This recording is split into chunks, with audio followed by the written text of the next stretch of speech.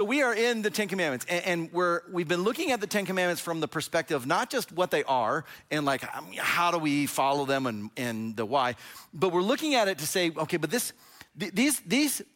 10 commandments out of the 613 Old Testament laws, these 10 stand out, and it's because they reveal something about God's heart. That these are so much more than just like on the surface what they say, that they really are showing us more about who the Lord is. And if you remember when we went through the Jesus Creed, what we also saw was that Jesus referred to these, and the way that the Ten Commandments are broken up is actually the same categories that Jesus said. So Jesus said, they asked him, what's the greatest commandment? And he says, love the Lord your God with all your heart, mind, soul, and strength. And then he says, the second is like it, to love your neighbor as yourself. And what do you know? Wouldn't you know it?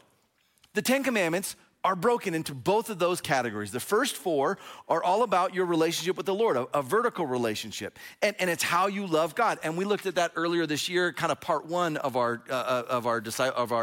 Ten Commandments series. And now we're in part two, which is now the vertical or the horizontal relationship. So the first four commandments are all about how you love the Lord. The final six now are how you love people and what that looks like in relationships. So this morning, we are at Commandment 9. We're almost wrapped up here. We're at Commandment 9. And Commandment 9 is this: you shall not give false testimony. That's the commandment. Now, we find the Ten Commandments in Exodus chapter 20, verse 16. Here's the actual verse, the actual language. Here's what it says. You shall not give false testimony against your neighbor.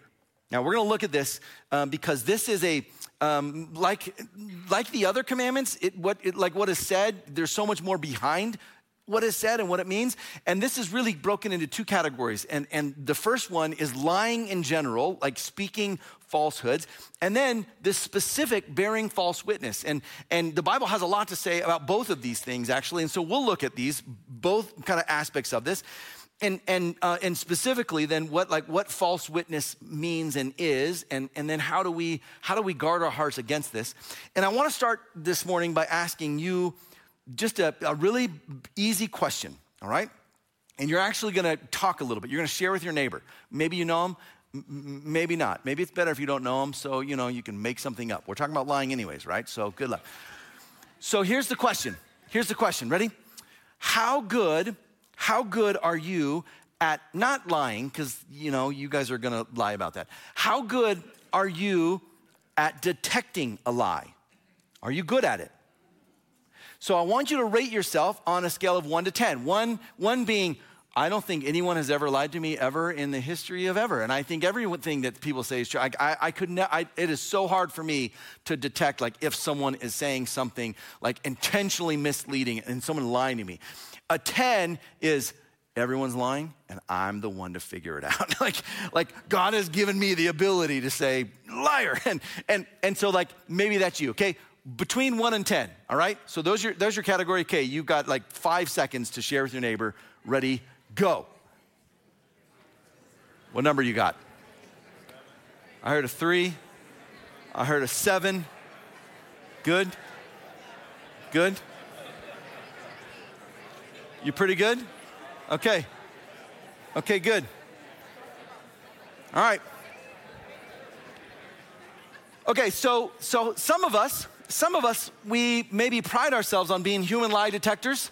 This would be kind of your, 7, 8, 9s maybe. I think, like, if I were to put myself in the category, I think I'm in that category of like 7-ish maybe going up to 8. I try at least. I think like so. I try to when someone's speaking to me, and especially if it's like an intense thing, trying to figure out, all right, the body language and eyesight, and are they looking up or down, and try to avoid eye contact? Like how long was that pause? And you're trying, let me hold your hand. You're like trying to get their heart rate.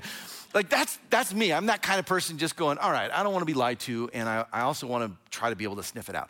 Maybe part of that is because I was a youth pastor and I got lied to a lot. And so like I got good at going, you are a little liar. And then others of you are on the other end of the scale, and you're going like, I'm so surprised. Like I when someone lies, it's like I can't even compute that someone would even dare to lie to me, and it doesn't even make sense that you would you would do, like how? How could you just straight face lie to me like that, right? And we got people on all ends of the spectrum. And here's the deal. No matter where you land, no matter where you are, the bottom 5 or the top 5, it is always a shock when someone lies to you. It's always a shock. It's always a surprise. It's always a I can't believe that, but for different reasons. So if you're on the top half, like myself, you're shocked that you didn't catch it. I'm not shocked that people lie to me. I'm shocked that they got through. They're like, that I didn't sniff it. And I'm like almost upset going, how? I need to get better. I thought I could figure it out. I thought I could hone in my skills. If you're on the bottom half, you're shocked, not that you didn't detect it. You're shocked that this person would even do it, right? It's almost like I'm assuming you're speaking the truth and you didn't. And no matter what happens, it is painful. And the reason it is a shock, the reason it's painful isn't because of the thing. It isn't because of the lie. It almost, we've said this even in our family. I'll share a little bit about kind of our kind of household and experience. It isn't even a matter, like the lie almost doesn't even matter. Like the topic of the lie, it's not that it's irrelevant, but that's not why it hurts. Even little lies hurt. The reason lying is such a shock and the reason why it can penetrate and we can feel it so much is because lying breaks relationship. That's why. When you lie, it's about trust and breaking trust with the person. Lying is chipping away at a relationship and the trust in the relationship. And it doesn't matter the lie. It chips away and it breaks relationship. On the other hand, honesty builds it. Honesty builds relationships. So in our house, what we'll like, we have 4 kids and their ages sophomore to 2nd grade. Those aren't ages, those are grades.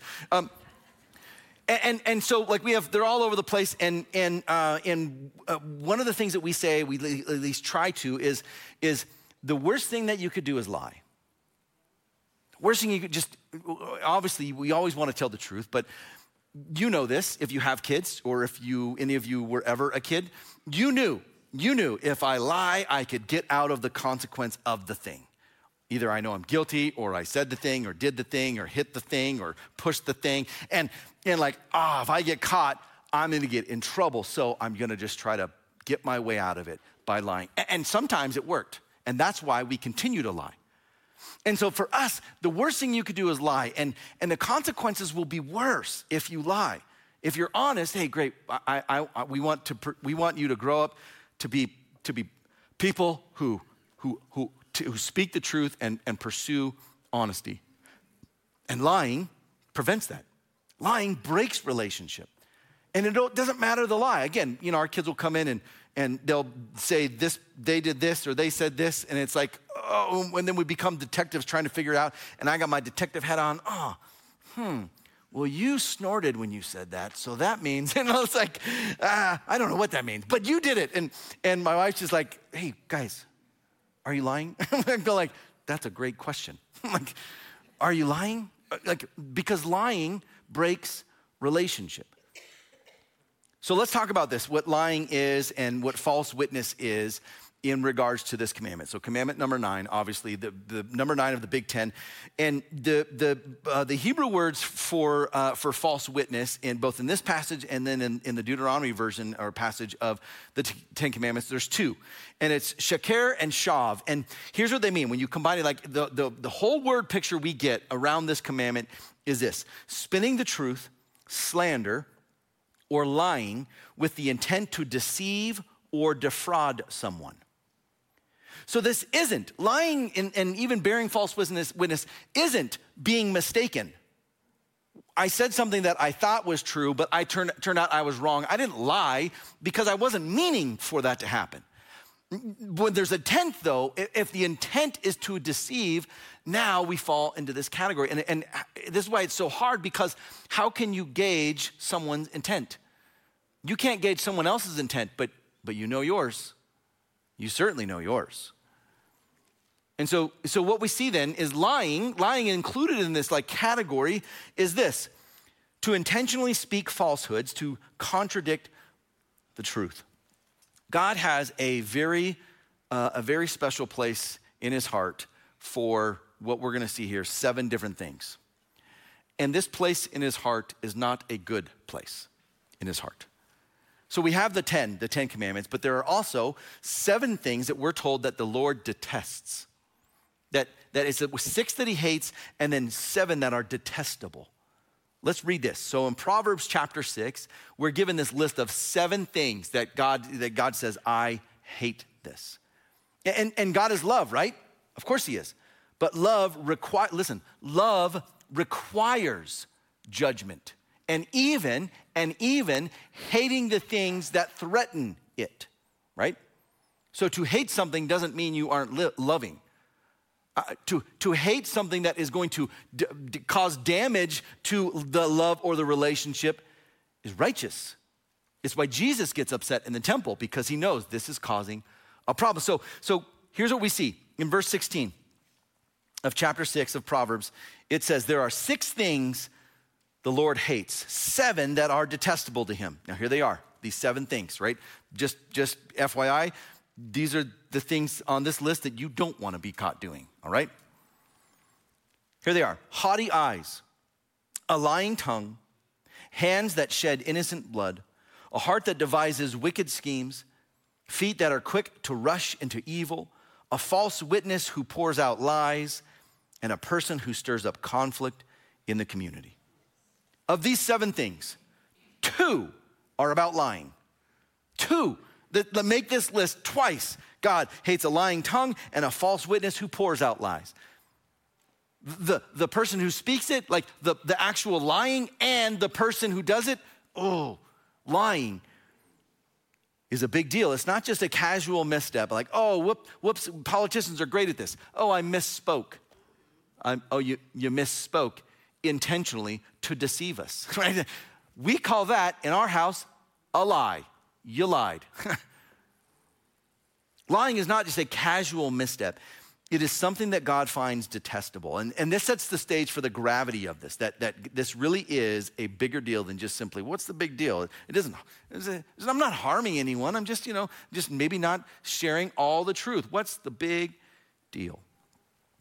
There's two things that we see that, like, specifically about lying that could tell us, that give us insight as to why God hates lying.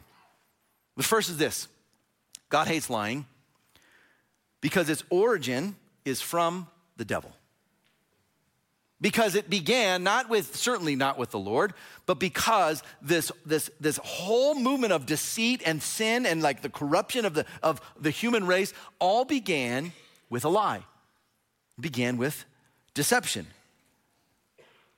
In John chapter 8, Jesus says this in verse 44, speaking to the Pharisees, who he was not very, like, he didn't hold punches. Jesus was very nice, but not with them. It says this: you belong to your father, the devil, and you want to carry out your father's wishes. He was a murderer from the beginning, not holding to the truth. There is no truth in him. When he lies, he speaks his native language, for he is a liar, and here it is, ready? And the father of lies. Like, he's the one who started this all. And when you lie, you're actually carrying out his game plan. That when you participate in lying, you are aligning yourself with the strategy of the enemy. Ooh, this is a big deal. This isn't just I'm just trying to get out of a consequence. There is a spiritual dimension of this dishonesty. And when we align ourselves with it, we align ourselves with the very source of deception. A second thing that we could say that is the reason God hates lying is because its outcome causes division. So its origin is of the devil, and its outcome is division. In fact, we just read this in these 7 things that God hates. It ends with this division. It says in verse 19, a false witness who pours out lies, these are the things God hates, and a person who stirs up conflict in the community. Some other translations say division or discord specifically. That a person who causes discord or division or conflict, that that the lying doesn't just harm the liar or the one lied to, it actually divides people. And you've seen this. I'm going to guess in a number of our families that there may be deep divisions because of this thing, because of lies, because of deception, because of untruths or mistruths or half-truths, that it has caused deep divisions. It has caused divisions with spouses, with kids, with siblings, with family members, with friends, in communities. It's caused divisions for countries. It's caused divisions in churches, that churches divide over deception. This is no small matter. That God hates lying because its origin is of the devil, and it comes and its outcome causes division. So let's talk about the ways we do this, the ways we speak falsehoods, the way we lie. And this is gonna challenge you, I think, because you know this to be true, and I know it to be true, and you don't want me to say it because you know it to be true and you're gonna feel it a little bit. But guess what? I'm gonna say it. I'm gonna say it because you need to hear it. And because I need to hear it. So here's the first thing. The way we speak falsehoods, first, is by contradicting the truth. This is the outright lie. This is the thing that we say when we speak something that we know is not true, we know is false, we know is a lie, and we say it anyways. With the intent to deceive, the intent to mislead. This is saying something that is completely untrue and making it up or changing whatever it is that you know. Now, I'm gonna guess many of us here, we try to stay away from this one. Now, this is not the thing that you wake up in the morning and you don't go, man, I think I want to get like 5 lies in today. I think I would really enjoy lying to 5 people. None of us wake up doing that. But as we go about our day, and whether it be in family or relationships or in business or whatever it may be, we find ourselves like getting into some situations that are a little gray and we're trying to figure it out, but we don't try to. So the first category is this, contradicting the truth, and it's when we say things that are knowingly untrue. We know this is untrue and we say it anyways. Most of us, we've done this, but that's not where you live. That's probably not where you live. If we're gonna call this like lying, like this is like high level lying, where you're saying something that is not true on purpose. All right, many of us are not high level liars. At least I hope not. And then if we go down a little bit to like mid-level lying, there's this. It's not just contradicting the truth, but mid-level is now twisting the truth. It's not something that's outright, like this is outright untrue, this is a lie. It's something that when we say things that are partially true. And this is an area where we live. This is an area where you and we do have experience in saying things and in twisting the truth in such a way as to make sure we get the outcome, but we can say things like this. Well, I didn't lie. I deceived, but I didn't lie. And we won't say I deceived. Someone says, well, that seems to be a form of deception. Yeah, but I didn't lie. Let me give you a couple examples as to what this looks like. One in the Bible and then one kind of in just daily life. And also why it's so believable. The outright lies are almost easy once you catch. It's like, oh, this is just not true. These twisting of the truth is a lot harder to catch. The first one happens in the garden. The first lie, way back when. And this may shock you, and I hope you're sitting down, and it looks like all of you are, so good. The first lie is not an outright lie. The first lie, the first deception that led to all of this, that led to the fall, was not an outright lie.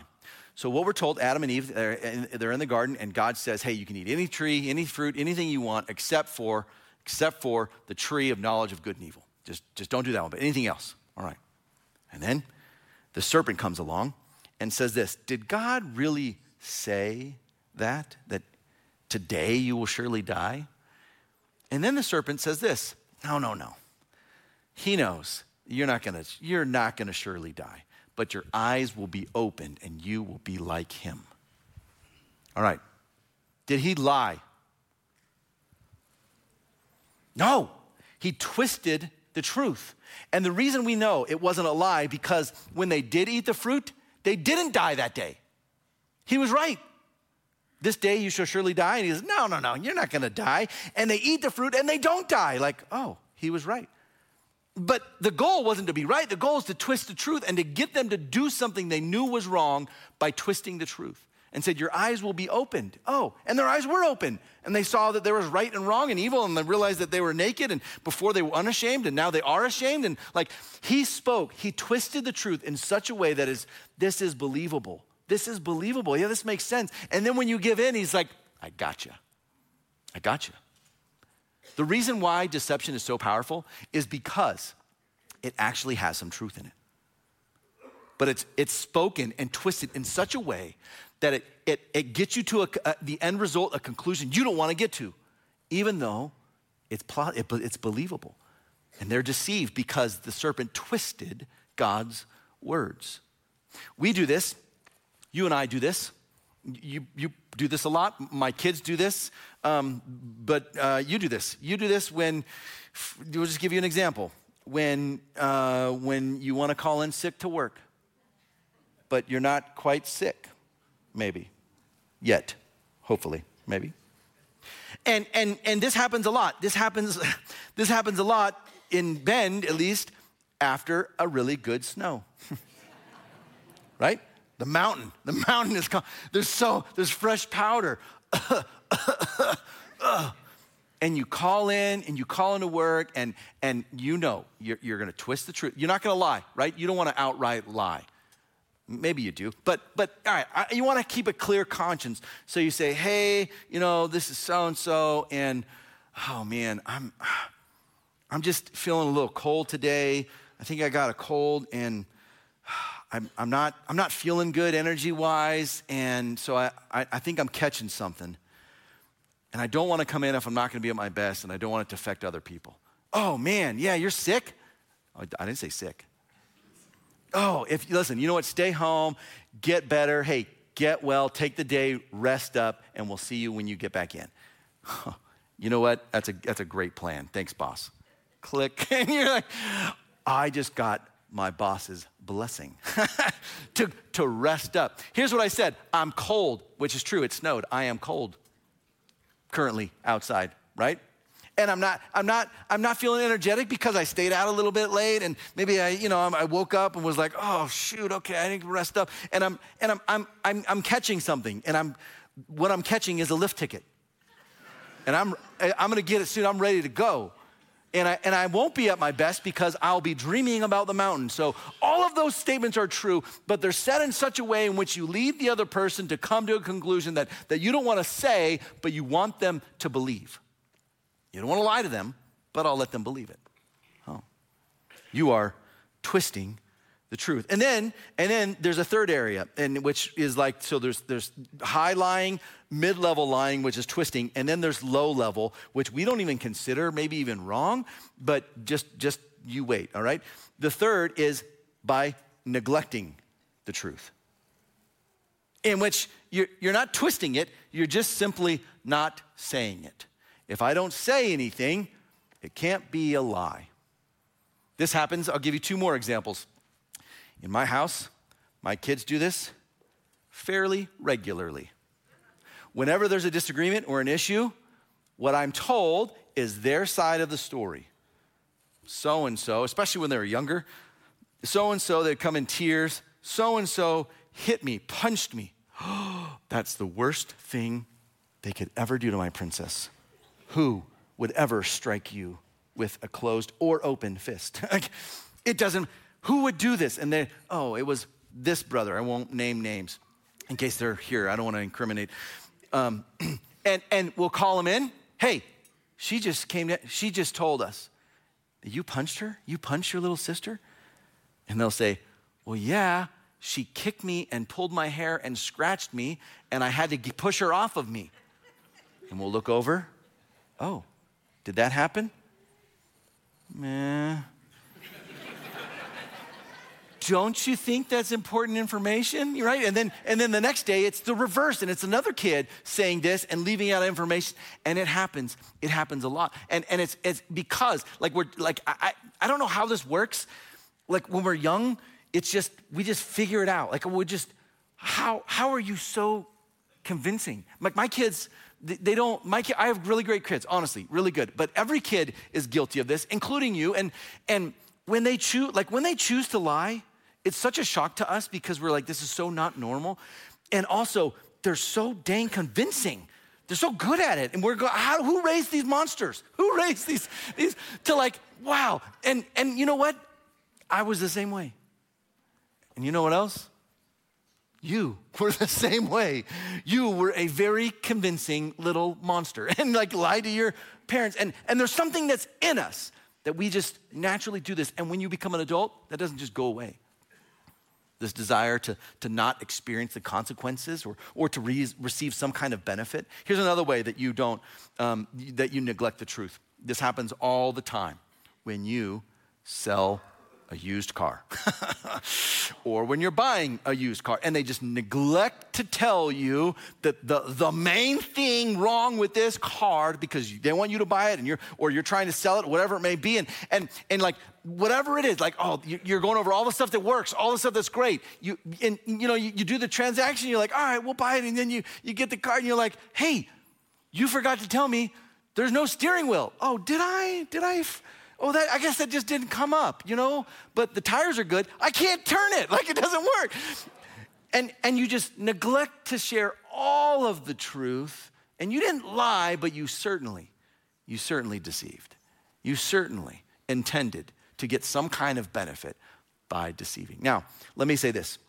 This came up after service last week, or last service, that this doesn't mean, this is not equivalent to you then feeling like, well, I had to share everything with everyone, to not lie, to not neglect the truth. No, of course not. This doesn't mean that you share value, like sensitive personal stuff with people that you don't trust. It's not saying like, well, you never tell the truth. It's the intention behind it to say, no, I'm trying to deceive on purpose and to get some kind of gain out of this. So there are plenty of things that I don't share. I share with trusted people in my life, but not everyone. It doesn't mean you wear your heart on your sleeve. By the way, that is a terrible philosophy in life. And if that's your philosophy, I am sorry, and come tell me how you feel afterwards. But listen, you should not live your life saying, I'm gonna tell everyone everything what I think always. No, that is not wise at all either. So, we speak falsehoods by contradicting the truth, by twisting the truth, by neglecting the truth. And Paul says this in Ephesians. And when he speaks to like leaving this kind of lifestyle, here's what he says in Ephesians 4. You were taught with regard to your former way of life, like before Jesus, like how you used to live, to put off your old self. And here's the old self, which is being corrupted by its deceitful desires. The old self is marred in deceit. And you know this, you feel this, you've experienced this old way of life of deceitful desires. To be made, he says, new in the attitude of your minds, and instead now put on the new self, created to be like God in true righteousness and holiness. So put off your old self of deceit and instead now pursue righteousness and holiness. Therefore, he says, here's this summary statement, each of you must put off falsehood and speak truthfully, and he adds this, to your neighbor. He certainly has this commandment in mind. To put off the falsehoods and to speak truthfully to your neighbor, for we are all members of one body. Paul urges us to put off falsehoods and to speak truthfully. So let's talk about the effects of this. What does false witness do? Like what is the outcome of when you bear false witness, like specifically now false witness. So under the category of lying, now there's bearing false witness, and specifically now in this commandment it's referring to a courtroom type setting, to bear false testimony. So giving false testimony now is also like a form of lying, and it's included, like that's the commandment, is don't bear false testimony or witness. There's two things we need to point out as to reasons why. Giving false witness destroys justice. Just as a cultural, societal like norm of wanting to have the law and right and wrong and the rule of law, that false witness actually destroys the process of justice. So in Deuteronomy 17, it says this is God setting up, remember, he's setting up the 10 Commandments. It's not just a personal, like, you guys should all, these are good ideas you should live by. No, these are the 10 Commandments that I'm building my society, my culture, like my people, you're gonna live by this. I'm building a nation around these particular laws. And it says this in Deuteronomy 17, on the testimony of 2 or 3 witnesses, a person is to be put to death, but no one is to be put to death on the testimony of only one witness. This is a big deal. This, like, putting someone to death for a crime has to be confirmed, not by just one piece of evidence, not one witness, but by multiple. This has to be corroborated by other things, other people. One is not enough. Even if they're guilty, one's not enough. So here's what we see. That testimony is actually really important to God. That telling the truth about something is actually really important. That we do it and that in certain instances, one isn't even enough. You need to have other witnesses to this. And then we see this in Exodus 23. Again, we're still in the law portion of the Bible, and we're getting like the Mosaic law coming out. Here's what it says in Exodus 23. Do not spread false reports. Do not help a guilty person by being a malicious witness. Do not follow the crowd in doing wrong. When you give testimony in a lawsuit, do not, here it is, pervert justice by siding with the crowd. Speak truthfully. Don't support whatever the crowd wants for this person. If they're guilty and people want them innocent, don't be a witness speaking to their innocence. If they are innocent and people want them guilty, then and you have a witness and you have the like evidence and don't side with the mob to try and get them. Listen, this is important. People have experienced unfathomable amounts of injustice in this category of false testimony. Just one person's false testimony in a court can ruin a life, has ruined lives. Giving false witnesses, it undermines the pursuit of justice in a society. So this commandment to do not bear false witness is because of how powerful our words are and the effect it has on people. And then we see this, giving false witness doesn't just destroy justice, it destroys reputations.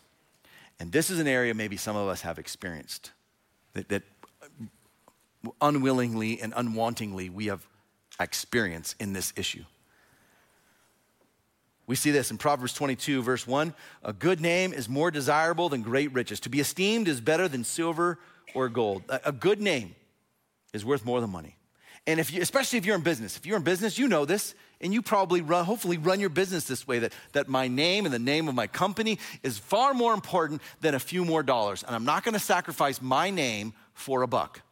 And then there are companies that do sacrifice their name for a buck, and you know who they are, and you don't do business with them. Because a good name is far more desirable than great riches. All right, a trusted name. So when we see someone giving false witness that destroys a reputation and a good name, the injustice is incredible. 1 Peter 2:1 says this, therefore rid yourself of all malice and all deceit, hypocrisy, envy, and here it is, this is what we're talking about now, and slander of every kind. Peter says, hey, you need to get rid of all deceit and especially this thing, slander. Of bringing accusations and demeaning someone else's good name by speaking things about someone else. You don't get to do that. As a follower of Jesus who's put away your old self and now you're living in your new self, you don't get to do that. You don't get to slander someone else. Slander requires that we make judgments about someone. That's what slander is. That you're making a judgment, and here's the thing. You're making a judgment that you're not capable of making. You're not capable of making this judgment because maybe you don't have all the information, maybe you're missing important details, maybe you don't have both sides of the story, and instead, here's what we do. We make snap judgments really quick. We get a piece of information, and without even knowing if it's true, we immediately make a judgment, and we think it's true. We assume it's true about this person, and then what we do is we do this other thing that we love. It's probably like Americans, probably just people, our favorite pastime. It's the cousin of slander. It's called gossip. That follows right after this. We make a judgment, we hear something, we say, I can't believe they would do that. You don't know what they did. You don't know anything about them, but someone told you, and so therefore now you are gonna share it.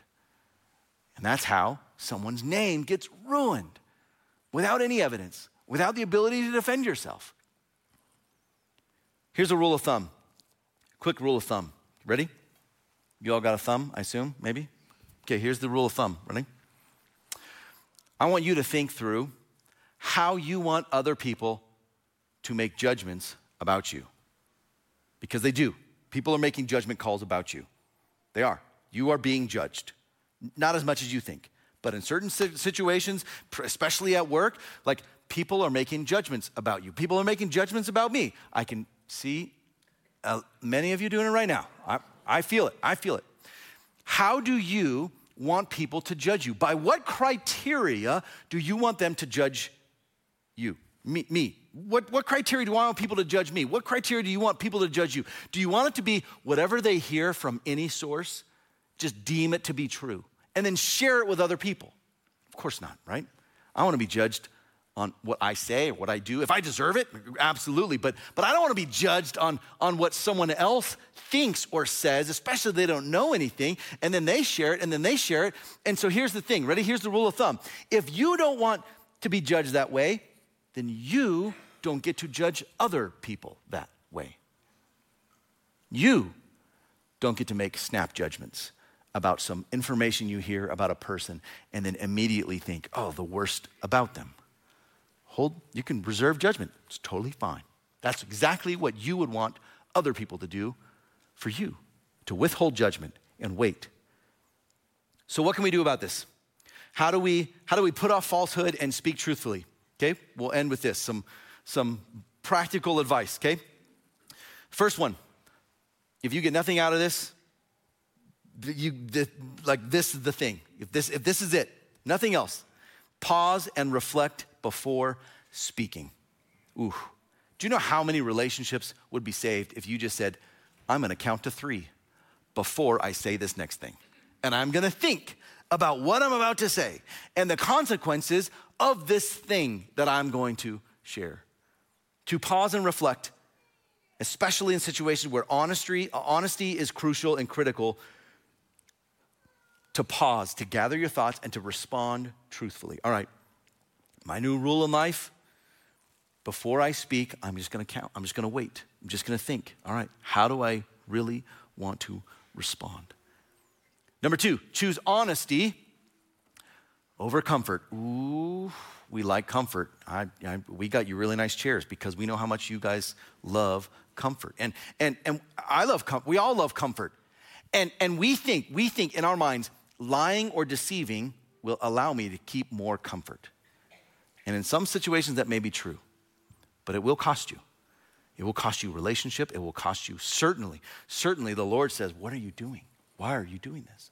So for us, it means choosing honesty over comfort. I'm gonna be truthful. I'm gonna be honest. In a situation where it would make sense for me to lie or cover it up, it'll benefit me to deceive someone, I'm gonna instead say, I'm gonna be honest here. And it's gonna maybe cause some discomfort. And then the third is to embrace a culture of honesty. Embrace a culture of honesty in your family. Embrace a culture of honesty if you're married with your spouse, that, hey, listen, if no one else, we will be truthful to each other. If everyone else in the world lies to us, we will be honest. In your relationships, in your workplace, to say, I'll set the tone. In my workplace, I want to set a tone of honesty. This doesn't mean always saying everything to everyone, of course not. But it does mean saying, I'm not gonna cover up by lying for someone else, right? Don't ask me to sacrifice my integrity so you could have a cover up.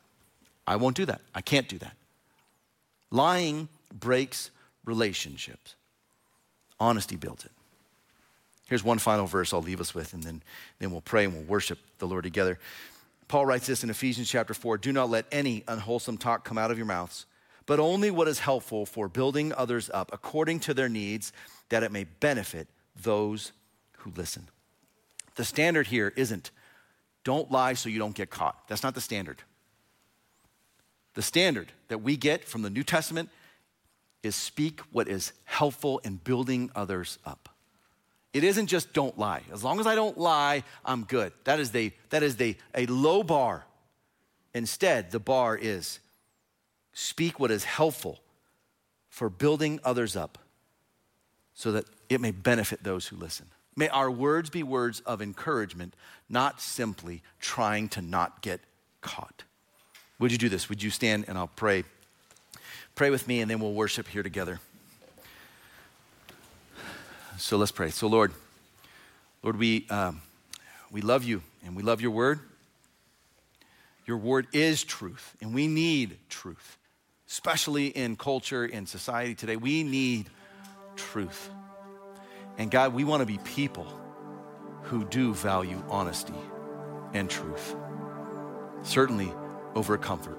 We don't want to be people who break relationship. So God, I'm going to ask for two things. First, will you convict us, all of us, every one of us, that when we find ourselves navigating down this road of deceit and thinking about maybe twisting the truth or neglecting the truth or contradicting the truth, will you, Holy Spirit, will you convict us in that moment? And number two, Lord, I ask that you would forgive us when we do fall, when we do fail, because we do. We do make mistakes, plenty in this area. Will you forgive us when we do speak falsehoods and not represent the truth? Help us to put off falsehood and to speak truthfully. We love you, Lord, and we worship you now. In Jesus' name we pray. Amen. Amen.